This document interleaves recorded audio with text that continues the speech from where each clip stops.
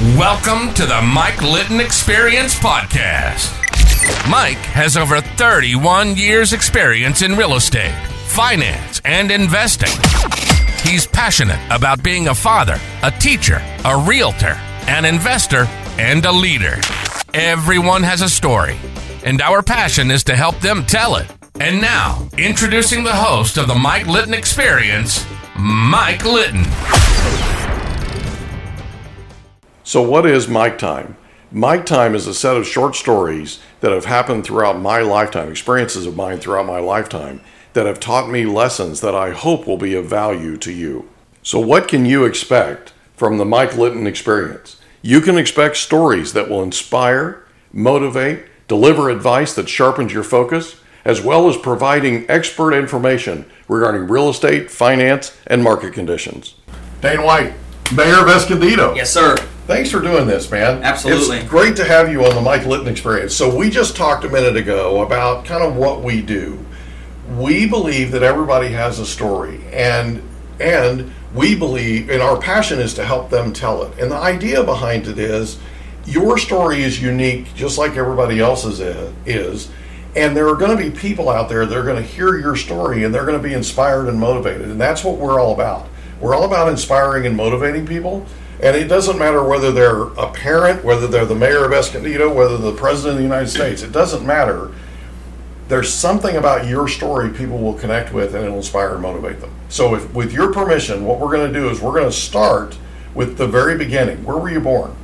I was born right here in Escondido. Well, that's actually the one piece of this whole puzzle that's missing. I wasn't born at Palomar Hospital in Escondido. Okay. I was actually born in Poway at Palmerado. Okay. But I'm from Escondido. I'm fifth generation. Family moved here in late 1800s. Oh, that's cool. And most of us are still here. My mom moved out to Lake Elsinore a while back, and then during COVID, I have two siblings that couldn't take the COVID restrictions anymore and moved to South Carolina. Yeah. But other than that, virtually everybody's still here. That's wild. So you grew up in Escondido? For the most part. Okay. I did, yeah. Went to private school, Light and Life Christian School here in town, up until 7th grade, and then went to the public school system, Escondido High School my freshman year. Okay. I was there for 2 weeks of my sophomore year before I was suspended for stealing Principal Rich Watkins' golf cart. Oh my gosh. He suspended me, and then at the end of my suspension, my parents actually sent me to a boarding school out in Stockton, Missouri. Wow. I was there for 19 months, ran away, made it to Utah, graduated in a town of 1,000 people in Utah, and then I came back to Escondido right around my 21st birthday. So what town in Utah? Penguich. Okay. Never heard of it. Yeah. It's very small. Most people haven't. That's wild, man. My graduating class had like 22 kids in it. Okay. And the most, I think, the thing that stands out to me most from that time is my first day of high school. The principal got on the intercom and said, "Students, if you're going to bring your guns to school, they need to be locked in a gun rack." And I thought, there's an interesting... Definitely not San Diego. Yeah, there's an interesting take, huh? Yeah. Wow. Yeah, definitely not California or San Diego. My goodness. So you graduate high school in... Give me the name again. Penguich. Sorry. Penguich, right? Graduate high school in Penguich and then come back to Escondido. Yeah, I was actually... So, graduated from high school when I was 17. I was arrested a short time after that, sent to juvenile hall. And then from juvenile hall was placed in a foster home, and then stayed in a foster home until I was, almost 19. And from then to 21, basically, in and out of trouble, homelessness, going back and forth from Cedar City to Escondido, okay. Couch surfing, sleeping wherever I could find a spot for a couple of years. And then when I came back here, that's when I had ultimately went to rehab, got my act together, and decided to stay. Okay. So when you were growing up, who was the most influential person to you growing up? That's an interesting question. I hate to say it like this, but growing up, I really didn't have anybody that influenced me for good. That's okay. I didn't have any kind of a role model. So it's hard for me to answer that question. I can tell you in my adult life, my father-in-law has definitely had one of the biggest influences on me. Yeah. Okay. That's fair. Yeah. So you so you graduate high school, you come back here, you sort of bounce back and forth, right? And then you end up permanently here. It sounds like, yes, right? And so when you were permanently here, you said something about I know that your story, and I love your story, by the way. I know that part of your story is that you were actually homeless for a while and had some substance abuse issues, that kind of thing, and then went to rehab. Was rehab here? Yeah, it was in Escondido, the North County Inland Regional Recovery Center. Okay. It was on the corner of Ash and Washington, where the 7-Eleven now is. Okay. I think that used to be a City of Escondido utilities building that was there. Okay. And I think they were leasing it to MHS, the Mental center. Health Services, Okay. who ran the program. But yeah, it was a 6-month outpatient program, so I'd go to work for part of the day, and then I'd head there afterwards and spend the rest of the day there every day. Okay. So how did you come about going there? So what led up to that decision? Yeah, so about 3, 4, 5 months before I went in, I was living in Utah. I had gotten into trouble again, and this time the judge was like, I've seen you in here enough times that you've got a problem and you need to go to rehab. So they told me to go find a 6-month program. I had a certain number of days to check in. But to me, I wasn't ready, and I didn't need help. So my thought process was, I will just go back to California and never come back to the state of Utah. And, okay. Yeah. That'll cure it. Yeah, exactly. So interesting thought process. That's what I did. I was like, all right, I'll just head back home. Go back home, and then that New Year's Eve, I went to a party, ended up having one of the most memorable experiences of my life, getting home, knowing I've overdosed, being in the most horrendous stomach pains I'd ever been through, and ultimately realized at that point, there's a problem. I need to get help. And I Googled outpatient rehabs, and that was the first one to pop up. So the following week, I went in. So you kind of just hit rock bottom, I guess, as people sometimes call it. I had been scraping the bottom for quite some time, and I think that was just... That night I realized if I don't die tonight, I'm going to die soon. Right. So time to make a change. Yeah. Scared me. Yep. Sounds like it. So you end up going into rehab. Tell us about that. What did you learn? What came of that? When I went into that, I didn't have any intentions of actually putting in the work. Okay. I was kind of doing it because I was ordered to. I knew it'd be good for me. I had that experience. I was willing to at least take the first step. But getting in there was interesting. It was interesting to sit there with, 15 or 20 other people every day who are in a similar situation as you are and listen to all their stories. And you start to compare, I don't have it as bad as that person. I've got it way worse than this person. Ultimately, along the way, though, I made the decision to take it serious. And it wasn't really anything that they taught me because they weren't telling me anything that I didn't already know. But I think what really changed for me was 3 months into it, I quit smoking cigarettes, quit smoking weed, quit doing drugs, quit drinking. I didn't do anything. Okay. I didn't call any of my old buddies. I took it very serious. 3 months into it, I'm sober, but I'm more miserable than I've ever been. Now I have no friends. Wow. Now I have no life. And at the time, because I was willing to get help, my mom was willing to let me have a futon in her garage. And I remember coming home one day being like, look, I gave it my best shot. 3 months into this, and I'm no better off than I was. And she gave me some advice and said, just pray about it and be specific about what you want and go from there. So that night I prayed and said something to the effect of, I want, there's a list of demands. I want new friends. I want friends that will ride bikes with me. I'm a big motocross guy, was back then anyways, and big mountain bike guy. And then I wanted a new girlfriend. Okay. Within 30 days, I had everything I asked for. Like, to the T. Whoa. There's more. There's a lesson here. There's more to the story. But ultimately, I ended up in one of the Mormon churches in Escondido, and my second Sunday there, a young guy invited me over to his house for a Sunday afternoon movie party. Okay. And I get to his apartment, and it's covered in motocross posters. Oh my gosh! And I'm like, this is strange, you know. Kind of cool though. This group of five men and women, we all became best friends instantly, and they introduced me to the woman who is now my wife. Wow! It was wild, but That like is within 30 days, just everything I asked. One thing after another, the dominoes fell, and it all came together. Yeah. And that's why I talk about my father-in-law being the biggest influence. I knew him before I knew my wife for a couple of months. And he's the one that really took me under his wing and gave me a shot. You know, that when I met him, I had nothing. I was in rehab, and I had nothing besides debt and trouble. How'd you meet him? Yes, his daughter was at that movie party, and we got to talking about mountain biking, and she told her dad, you know, she had met me, and this guy wants to ride bikes, and he just started inviting me every Saturday. Really? Yeah, he'd come pick me up, gave me a mountain bike to use, and took me with him. That's amazing. Yeah. How cool is that? Okay, so you said that there's more to the story. Yeah. We're all about more to the story.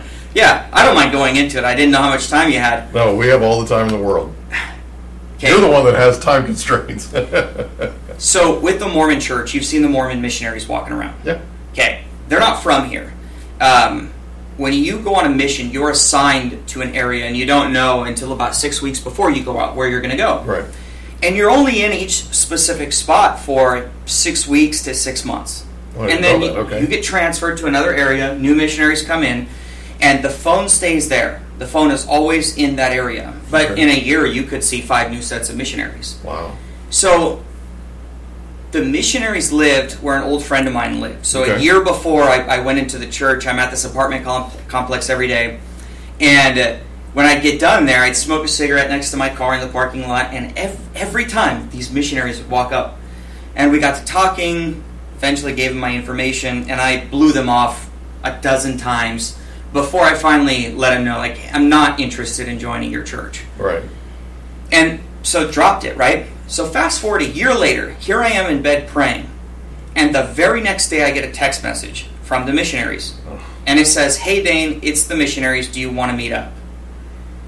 And all I said was yes. We set the time, and new missionaries had no idea who I was. Okay. They said, I asked them how they found me. They said that they said a prayer, and in an attempt to find new people to teach the gospel, they received inspiration to text every name in the phone that they didn't know, and I was the only one who responded.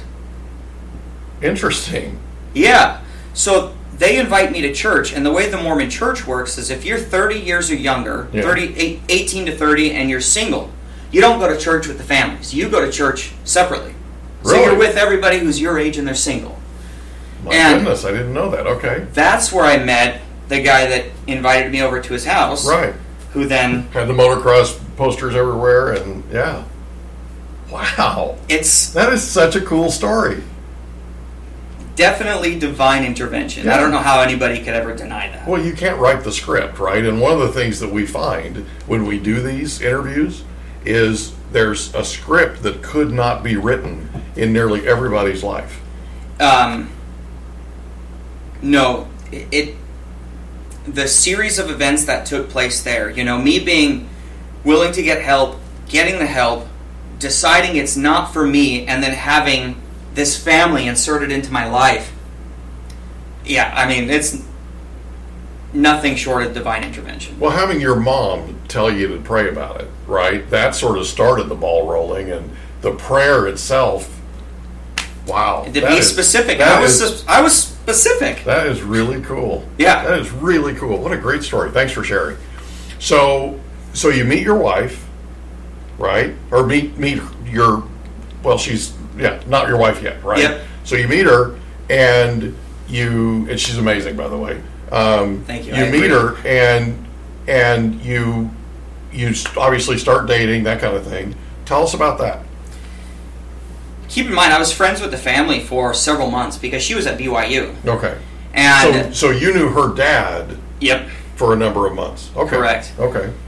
And I was best friends with her sister. I was at their house, every other day, to the point of like having my own key.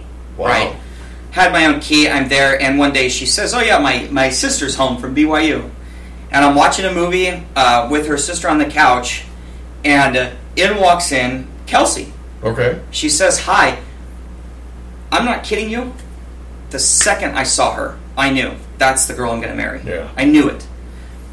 And I started creeping into her life little by little. Yeah. I started talking to her online through Facebook Messenger and things, and eventually got the nerve to ask her out on a date. And I told her dad, like, I'm going to ask your daughter out on a date if that's cool with you. And he was thrilled and asked her out. I think it was like a couple of months before she had to go back to BYU. Okay. So we kind of start dating, and then she's gone to finish her degree. And we stayed together. She finished college. She came back home in May or June of the following year, and we got to spend up until July together, and then I left for 2 years on my mission. Wow. And here's the crazy part. To this point, the vast majority of our relationship has been long distance, except at least while she's in college, we can FaceTime and text and all those things. Right. When you're on a mission, your only form of communication back home is emails for an hour on Mondays and handwritten letters. So my wife and I communicated for 2 years through handwritten letters and emails. Except she did sneak over to my mom's house on Mother's Day and on Christmas. You're allowed to call home. Right. And so she was there the couple of times I got to call home. Wow. Incredible. So where did you go on your mission?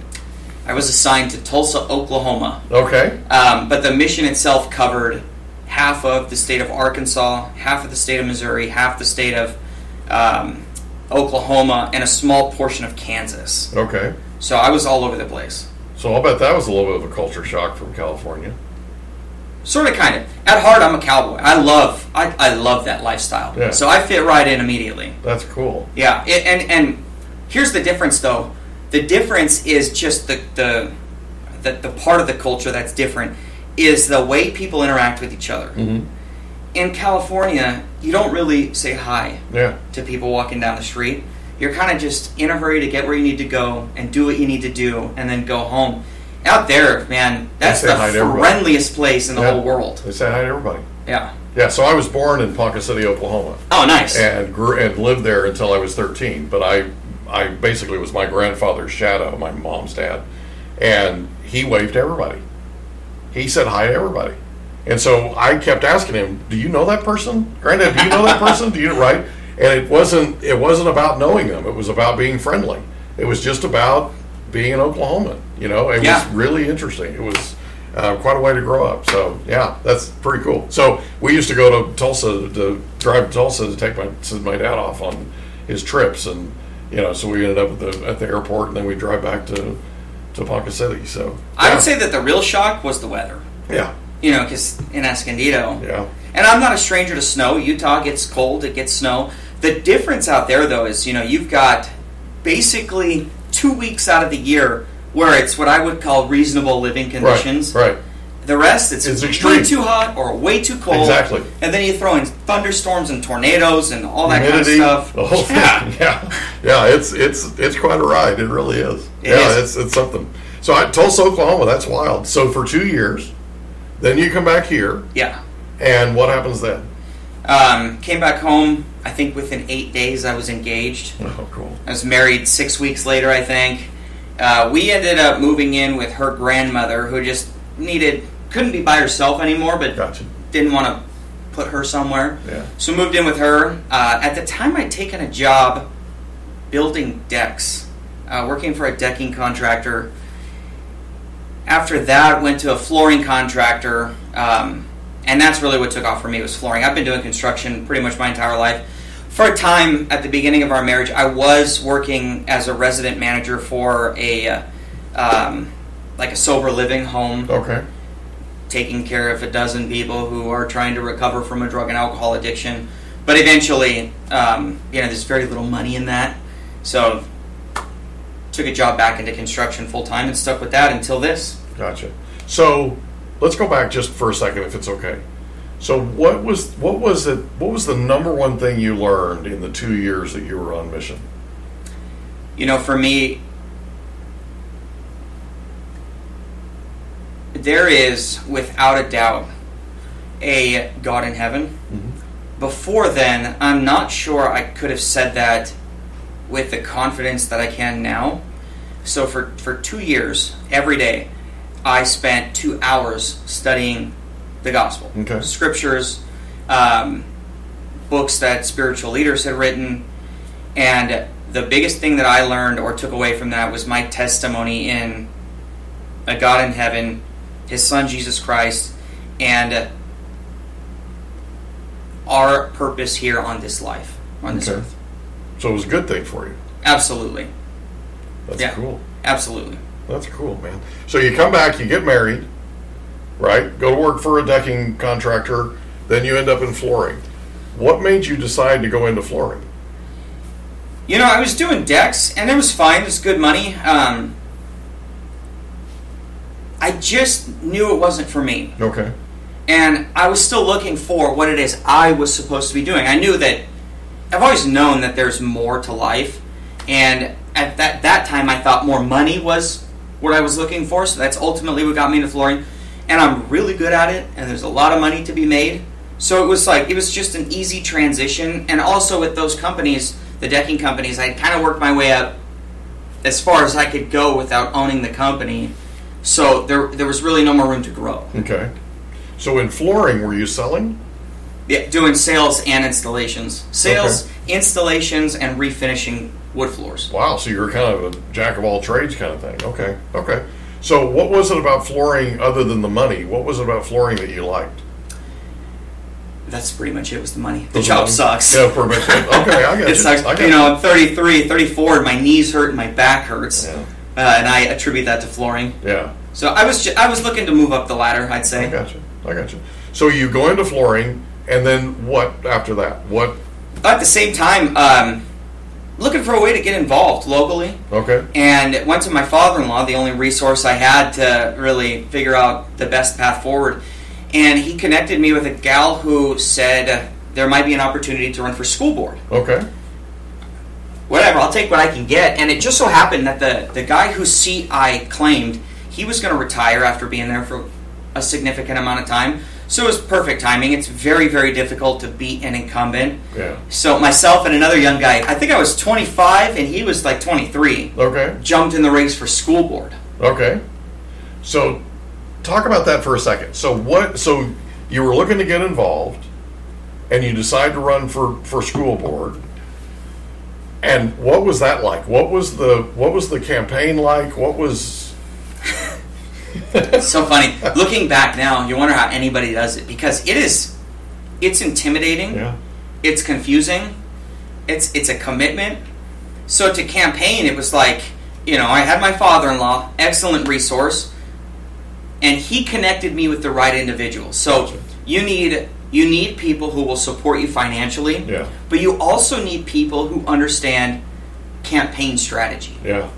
I agree with that. So I announced my candidacy, and as I was still in the process of trying to figure out how I'm actually going to do this, Right. started going to one of the little political clubs here in Escondido, and this young guy, 17-year-old, comes up to me, and he says, I just got done interning for Marie Waldron. I just graduated from High Tech High, and would you like some help with your campaign? And I was like, heck yeah. I don't have anybody else running the show. Right. Let's do it. And he made me a website. He did a bunch of my literature. He told me when to knock doors, who to talk to, all those kinds of things. So we raised a couple $1,000, and we won. Awesome. It's incredible. Awesome. Congratulations. He helped me put together the platform and all that, but yeah, he got me across the finish line. It was crazy. I didn't know anything about education. Mm-hmm. Didn't really know anything about politics, because I wasn't political until then. Okay. I think that's kind of when the flame started. Okay. So the flame gets started. You win. What happens? I loved that job. The school board job? I did, yeah. This high school district is amazing. Mm-hmm. I got to know some of the best teachers. My wife is a high school special education teacher, and to be able to connect and relate with that group of people was great. And that was my opportunity to give back. I feel like we got a lot done. I was a major supporter of career technical education. I didn't go to college.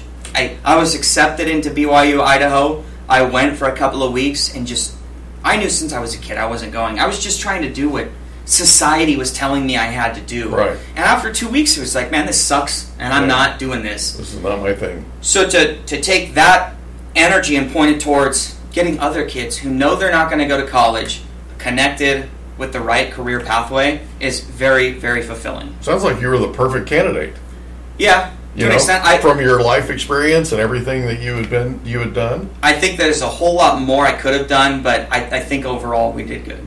So you knew from being in construction and from being in flooring that there's a real lack of technical education out there, and then you get on the school board when your campaign, you get on the school board and you can be a lightning rod for that. That's pretty cool. As a school board member, you have a lot of power. Yeah. You ultimately get to decide where the resources go. It's just up to that individual to figure out how to make that happen. Well, one of the things that I know, obviously, quite a bit about your story because, full disclosure, I did campaign for you for mayor. And gleefully so. I had a great time doing it, and I'm really glad you. And I appreciate it. I'm super happy you're sitting in this seat.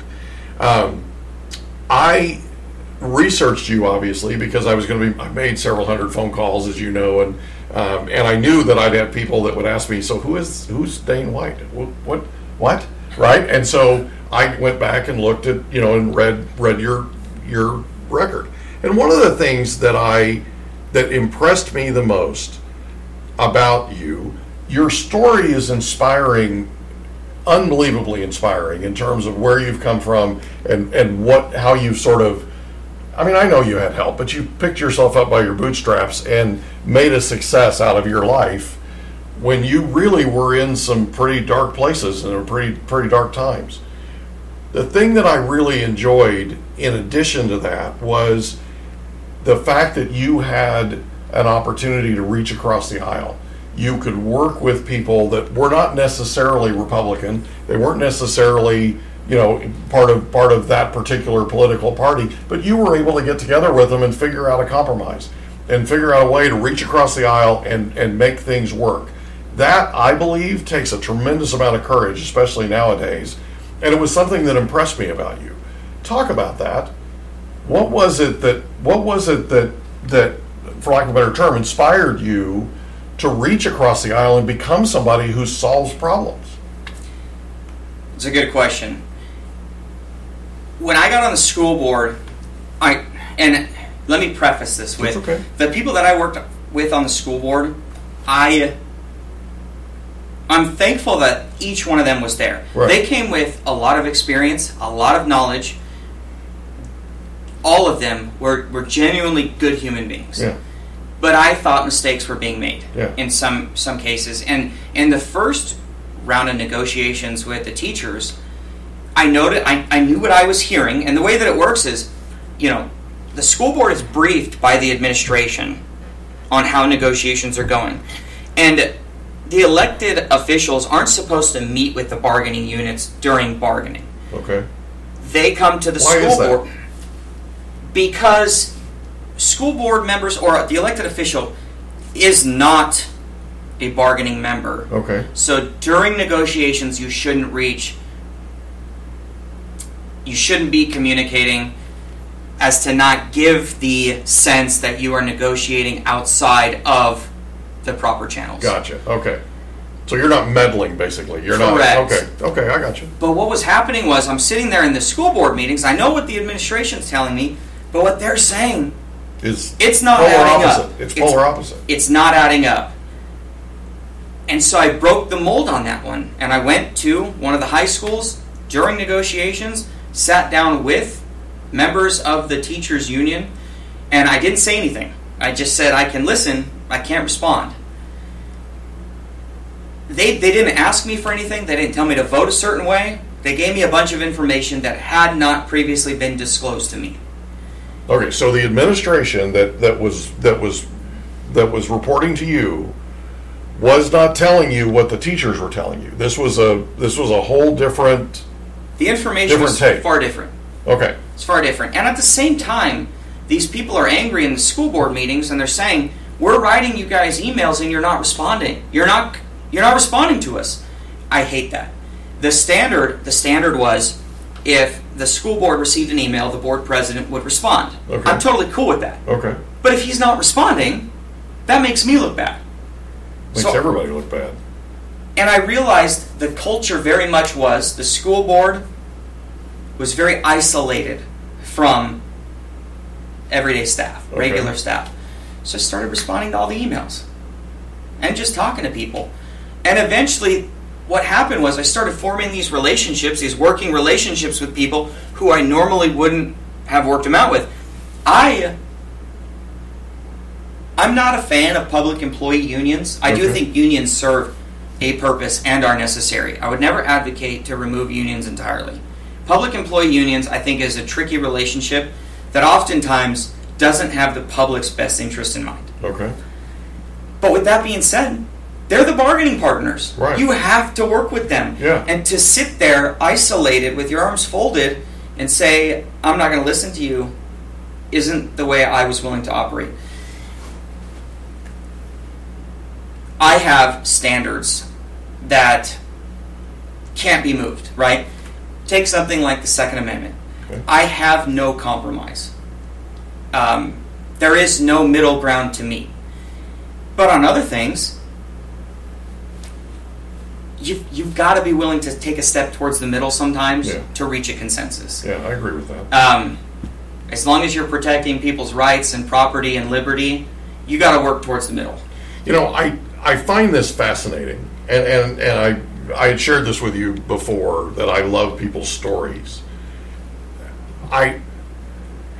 Hearing about and knowing about your background, and then having you come, because you really didn't have a background necessarily. I mean, I know Kelsey's an instructor and all that, right? So she's in the system, so to speak, right? But you really didn't have, you yourself, a background in education. You come on the school board and you're like, wait a minute, this is crazy, right? And it almost, so here's the way I see it, and you tell me if I'm wrong.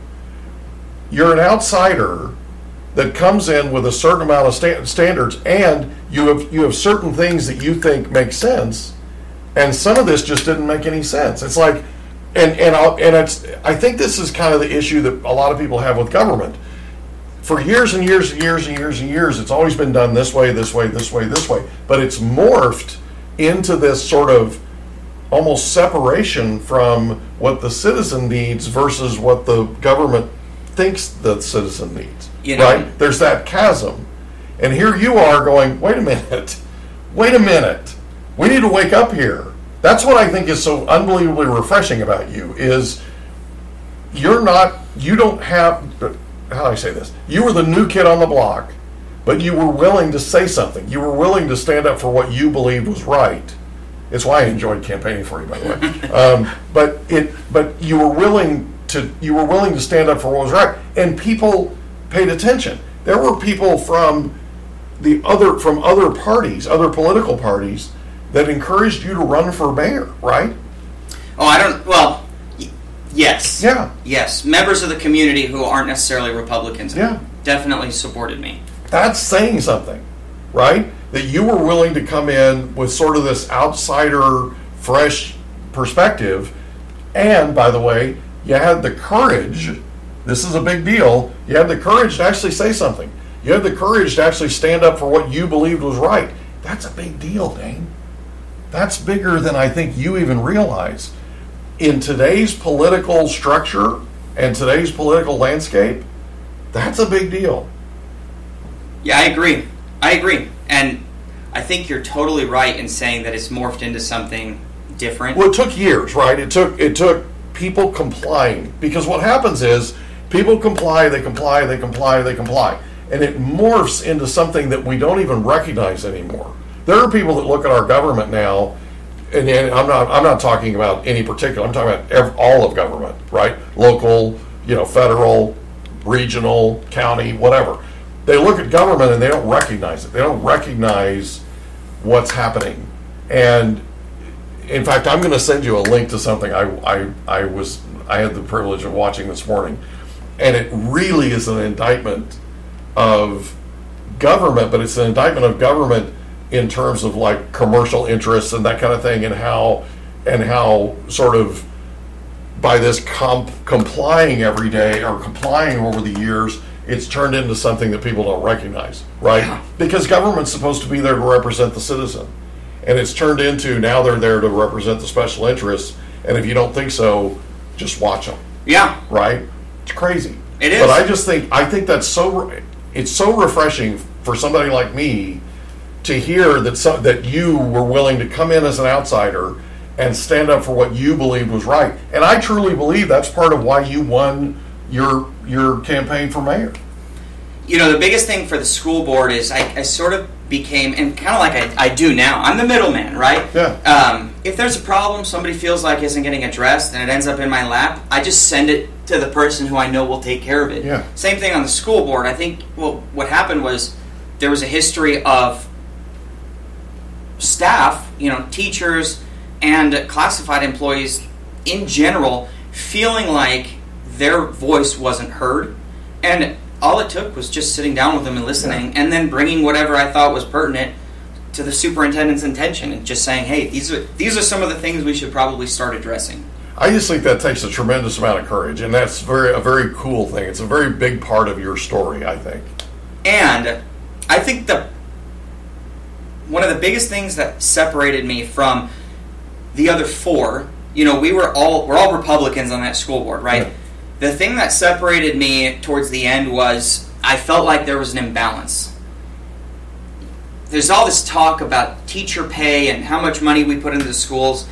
I'm not here to debate all of that, but there is an imbalance, okay? Yeah. When you have a brand new teacher, and I get it, you're brand new, and you're offered whatever it is, $46,000, $48,000 a year to start, and we go to negotiations, and the teachers negotiate for 5%, that teacher's not getting a raise, you know what I mean? 5% of 48 is nothing.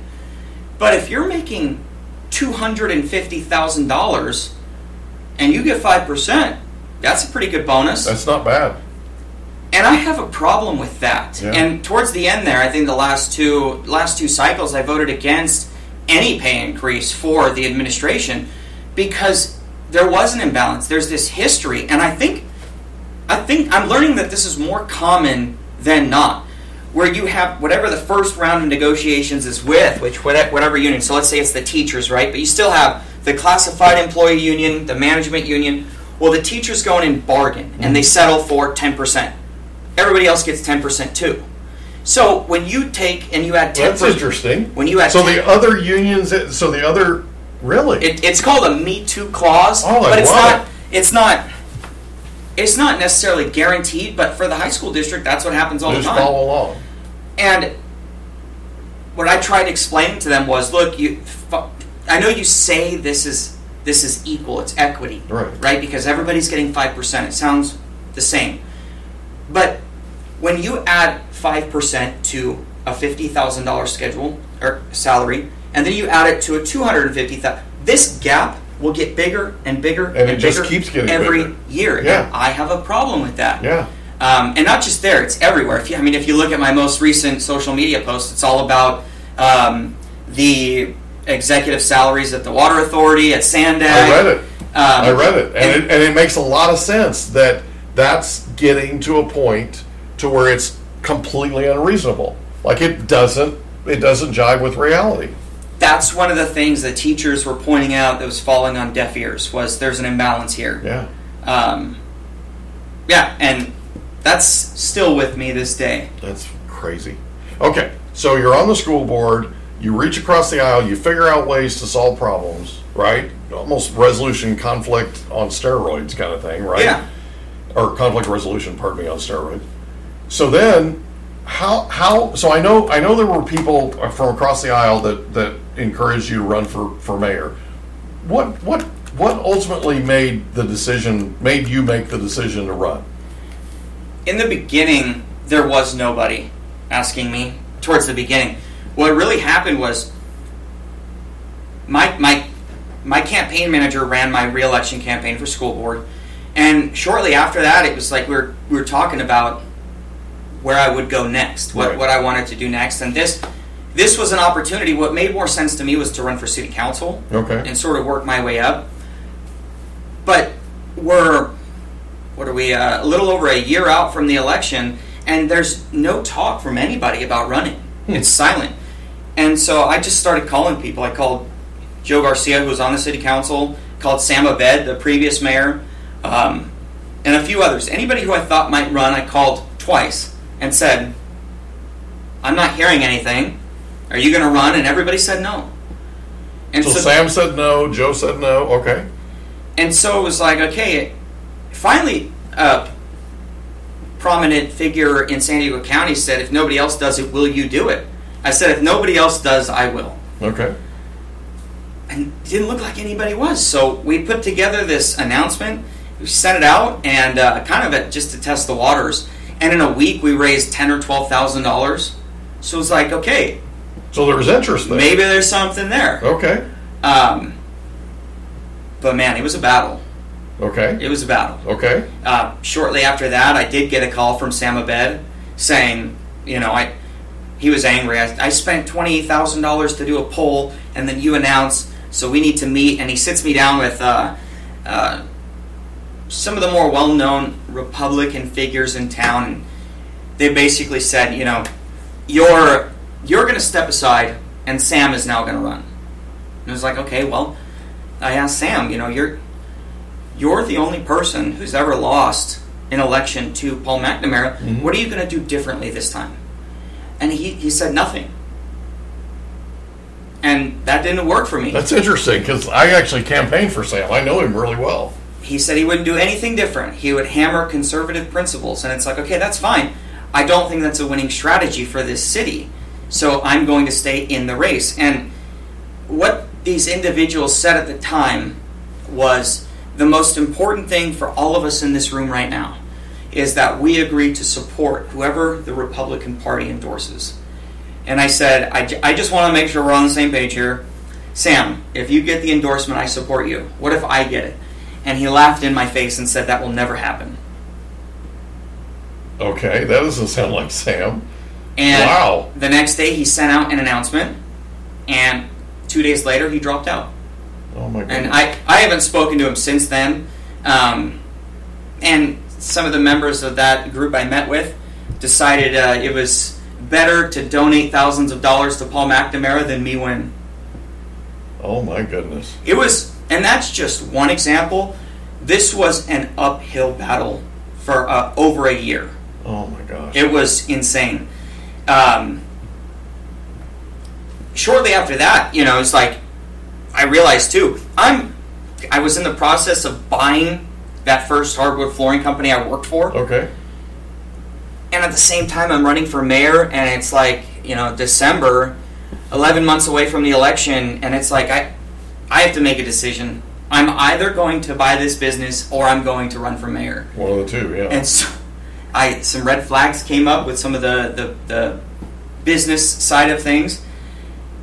And I just basically didn't work for a year and focused on the campaign. Wow. But it was uphill. Crazy. It was uphill.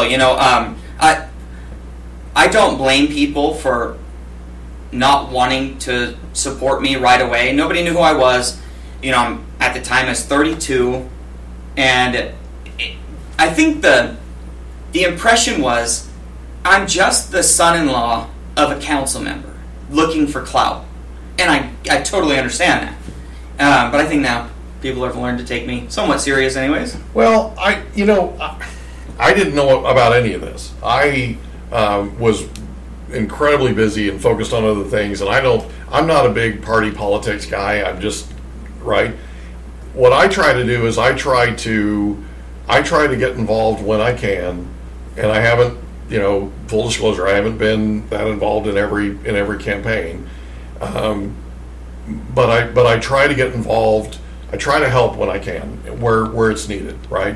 And I called the Republican Party I think I'd shared this with you. I had the RSV stuff that was going around at the time. You had that at the time. And I was just trying to get over it, and I still had coughing fits and all that kind of thing, and I didn't want to be around anybody, so I didn't want to like be in a call center or that kind of thing.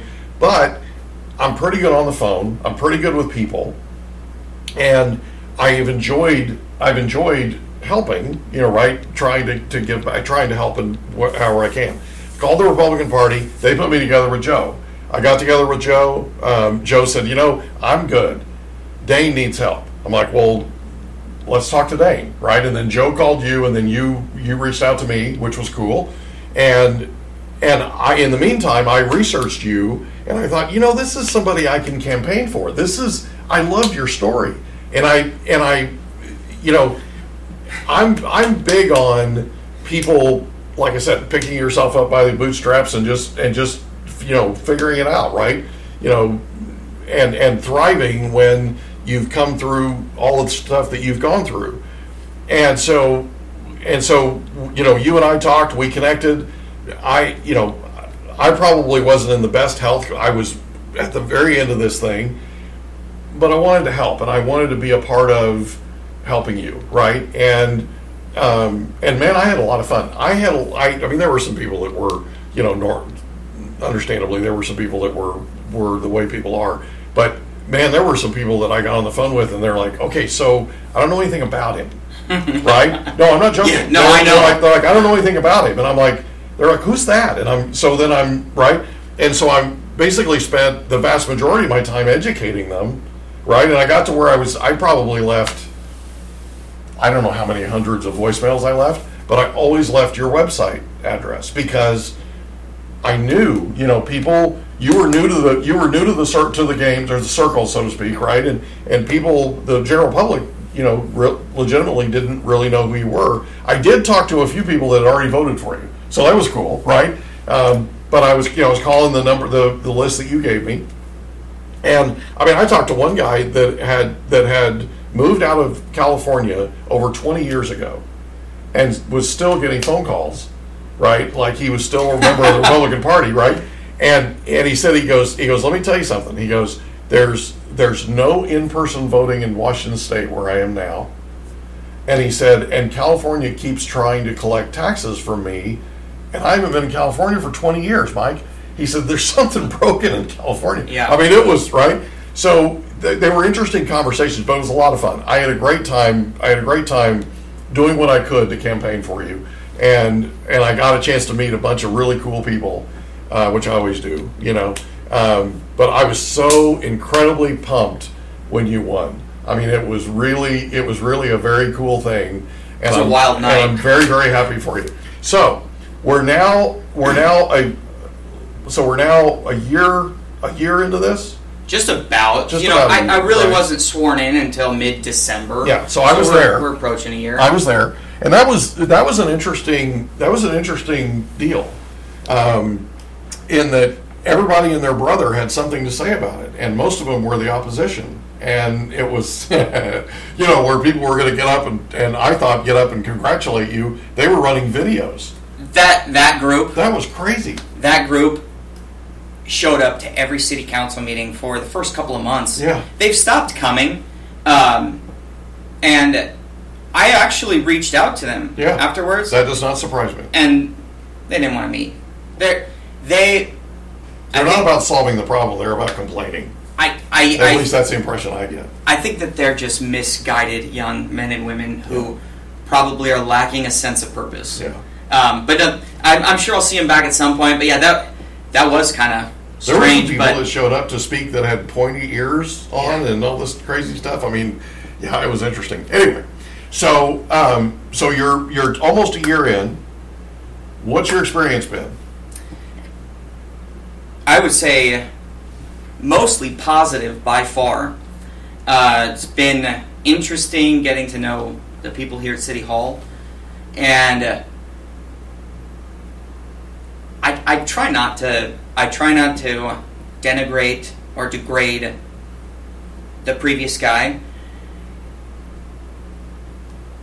but I think that the we're the policy makers. We set the vision for the city, and I can't help but wonder who's been at the helm for the last 4 years, because things are all over the place. Really? And it's hard, it's been difficult to try to pull in the reins and take focus on the things that actually matter. Other than that, though, it has been great. Immediately started the homelessness subcommittee. Yep. And